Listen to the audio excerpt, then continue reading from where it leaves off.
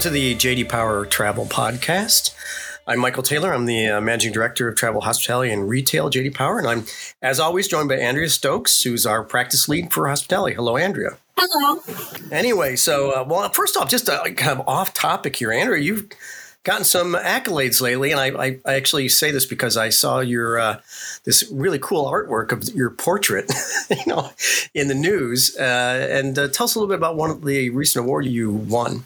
Well, I was selected late last year as an influential woman in hospitality. So very grateful for that. Very much appreciate that. And that was bestowed by Hotel Management Magazine and website, which is run by QuestX. So very much appreciate that.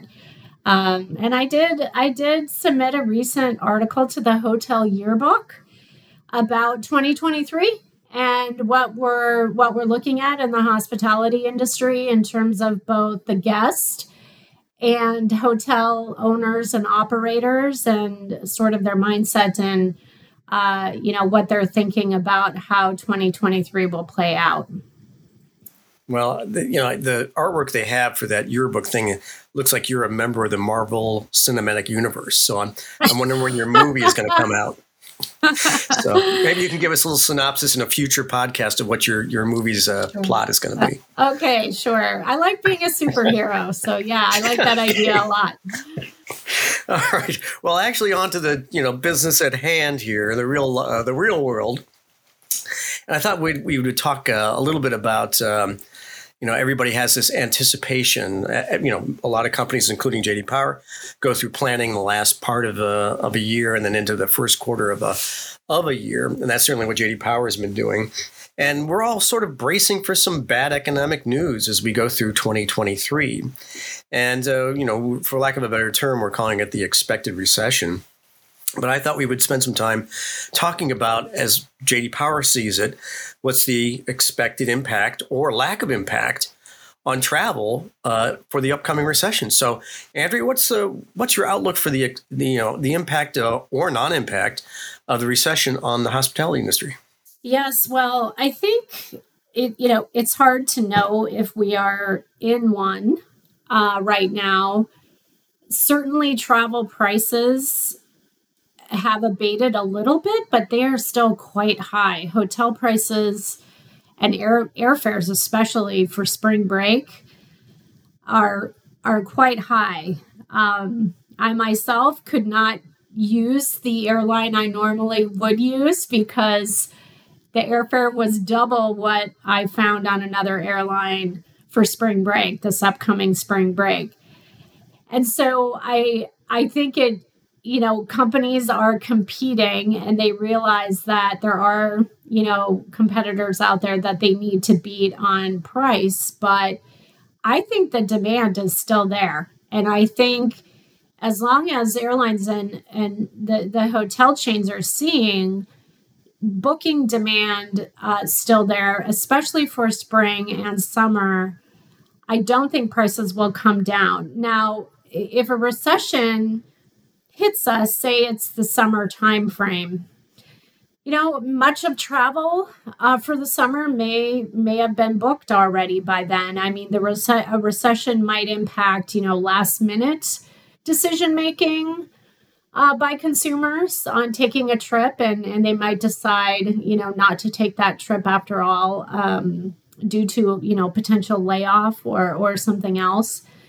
But, while we've seen layoffs, I don't think the layoffs have been recession-like quite yet.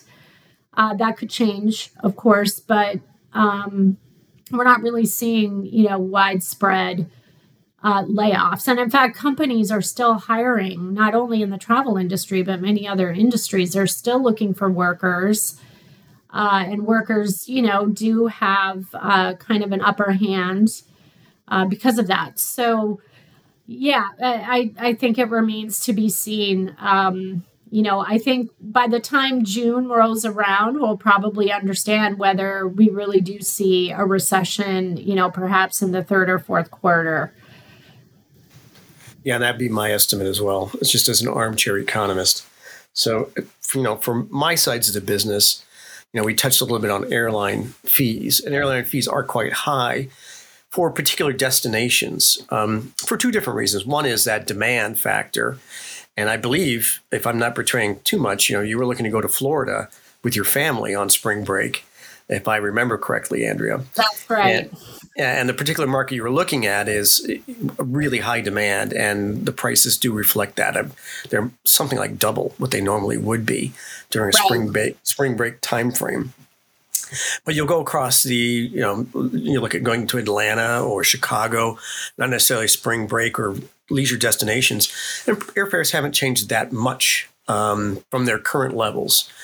They're certainly higher than they were in 2019. But the other factor, demand is one factor. The other factor is routing. Airline stocks are doing quite well and actually becoming quite efficient at producing profitability in 2023 and actually all the way through 2022 as well, simply because they're flying fewer aircraft and putting more passengers on them, and of course getting that higher ticket price to certain markets. And they've also restricted the flights to various smaller markets. I flew to Indianapolis last week, and it was quite a bit more than flying to any other market I normally would go to, say Houston or Chicago, and simply because that's just not a market that attracts a lot of business travel or leisure travel at all, and therefore is priced accordingly. And I actually didn't have, even though I paid a higher fare, it was the least heavy flight I'd been on, with the fewest amount of seats filled. So, in fact, I didn't have anybody within probably 6 rows of me on the outbound leg, but I did pay quite a bit more than I would pay, say, to go to Houston Airport. And the other swing factor here is business travel. Which, Andrea, I want you to chime in a little bit on things that you talked about yesterday in a webinar that you did with U.S. Travel Association and Ipsos. But that is also somewhat of a swing factor here is the lack or the lagging of business travel as we go through 2023, and for some unusual and some usual reasons. And then one of the bigger swing factors for some of the airports that we track at J.D. Power is the resurgence of travel out of China, especially business travel, which has been heavily restricted in the past year. So, Andrea, I know that you participated in this webinar yesterday, and maybe give some of the highlights that you talked about yesterday with the USTA. Sure. We did talk a little bit about the quarterly business travel index that we produce alongside U.S. Travel Association and Oxford Economics. And we do plan to continue that work in 2023. It's a quarterly survey of business travelers and business executives about travel spending, the types of business trips they're taking, sort of comparing to the past and how much companies are sending their employees on business travel.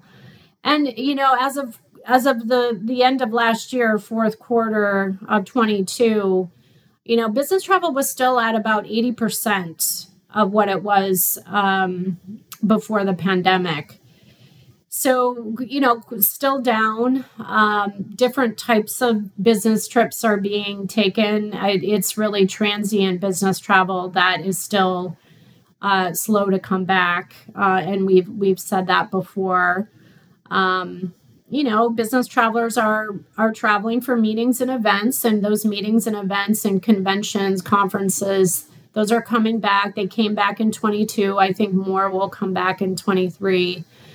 But business travelers, they still believe that if travel is a part of their job, they believe it's important to their own development, but also the company financials, that they should travel for business. And that not traveling would, potentially have a negative impact on company sales or revenues, that kind of thing. So, interestingly, business executives, they agree with that, but they're, I think, more policy focused, corporate travel policy focused, and which travel policies have remained since during the pandemic. Trips are being scrutinized a little more in various types of companies. So there's still those kind of negative aspects of the pandemic hanging over us. And now potentially, right, the talk of recession. And again, companies just have one more reason to scrutinize travel expenses by their employees. So we will keep watching this in 2023. All right. Thanks, Andrea. And now switching to another completely separate topic. This is a topic that I get asked about quite a bit from the media, and also when I'm at cocktail parties. Not that I'm at cocktail parties that often, but when it happens, people do ask me about these things. But recovering from customer service disasters, and we've seen some big examples, some very egregious customer service mishaps in the past year or so. And I do get a lot of questions about, well, how can X company or X airline or X rental car company recover from this? And the answer really we see in the J.D. Power data over the long term is that if you have a good brand, you will tend to recover. We've seen some really well-publicized customer service issues, people being assaulted on an airline, people's pets being killed. Not to bring up too sensitive a topic, but it does happen. And we do see those brands recover because they are consistently in the business of providing day-to-day service. And this is something, usually these things happen really outside the norm of, what anybody would expect. So, I get asked constantly, can these brands survive? And the short answer is yes. If you've got a brand that is strong and that you've got a customer service orientation. And Andrea, I'm going to get to the hospitality side in just a second, but the big swing factor that we see in the J.D. Power data is actually people skills, not necessarily the operational. Do I get from point A to point B? Do I get a rental car on time? Do I, am I able to navigate an airport quickly and safely and get through TSA in a reasonable amount of time? Those are some of the blocking and tackling that has to be done well. But it's really the people issues at brands that really do save them and help them recover faster from these customer service disasters. So you've got good people scores, and that takes a long time to develop. We've seen in the J.D. Power data that certain of our clients have had low people scores, low friendliness, low helpfulness, a low concern for traveler welfare. And they've decided to tackle those things, and they've spent quite literally tens of millions of dollars and years to build a program where they're basically informing their employees about how valuable it is to treat someone as if they are a valued customer of the airline or the rental car company or of the airport. And that seems to be the biggest factor, swing factor in how well does a brand recover, is having good people skills to begin with. But you can't turn it on like a switch. It takes an awful lot of things. And it also helps to hire the right people in the first place. Something we see continuously in the data. And some of those brands that have not done very well, who have had customer service disasters lately, do have those high people scores, and we would fully expect them to be at the top of the rankings again very quickly. So, Andrea, are there any, illustrative events that have happened in the hospitality industry where you've seen brands recover, and how did they recover? Well, I not specific events related to any one specific brand, but we do know that the hotel companies, as a reaction to the pandemic, they did kind of loosen those cancellation penalties, and they really were there to help customers, get their money back if they had prepaid, or they would let customers cancel a reservation without penalty. And the hotel industry really did get positive accolades for doing that, right? And that was something that tended to pop up in the news right after the pandemic hit us in 2020. But overall, from a customer satisfaction standpoint, our data shows that, yes, you might be a hotel guest and you might face an issue or a problem during your stay. You might have something that's not working in your hotel room or a service problem. But if you report that problem, and when the hotel recovers from that and works with you to recover from that, guest satisfaction often can even be higher than it would have been if you didn't experience a problem at all. And so that recovery is, like you said, extremely important. And it does involve the company, right, treating the customer, as the most valuable customer, right? Hotels are, of course, for hotels, it's all about hospitality, and you would want to treat someone as if they were a guest staying in your home. So I do think when the hotel industry can do well there, it does make a big difference. It improves guest satisfaction, but it also improves loyalty and the chance that that guest will return to your brand. Mm-hmm. And just to put a postscript on this, occasionally I'll get an inquiry from the media about which airlines, for example, are the most safe, are considered to be most safe, and which are considered to be unsafe. And my answer has always been the same in the over 2 decades of my doing this, being in this business, is they get very high marks for safety all the time for one very simple reason. If the flying public didn't think that the aircraft or the airline was safe, they'd never get on the aircraft. You certainly wouldn't. I certainly wouldn't. And then plus the pilot wouldn't fly the aircraft if he or she thought it was unsafe as well.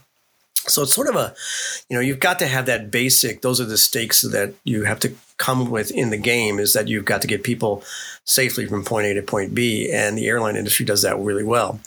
And the last final point I put on it when I talk to the media about this is, the partnership that the airlines have with the aircraft manufacturers is fantastic. So that anytime something, God forbid, goes wrong and an airline, fails, crashes and has some other mechanical error that causes, a disaster or loss of life, the aircraft manufacturers are extremely good at reverse engineering.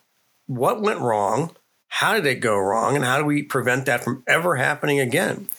And that kind of philosophy between the aircraft and the airline, aircraft manufacturer and the airline itself, has basically led to the situation that we have today, which is flying in an aircraft is much safer than most any other travel activity that you can name, including walking across the street. So, with that, that's my postscript, is that safety is kind of a given in the airline industry. You wouldn't get on an unsafe aircraft and someone wouldn't fly it. So they're all considered to be very, very safe. Well, thank you very much for listening to the JD Power Travel Podcast. If you'd like to learn more about JD Power and the travel industry and the hospitality industry in particular, you can navigate to jdpower.com, go to the upper right-hand corner, click on businesses, scroll down to travel, and you'll see some of the things that we've been doing over the last 6 to 9 months. And if you'd like to leave some questions for us, there's a little space in there to get in contact with us. Thank you.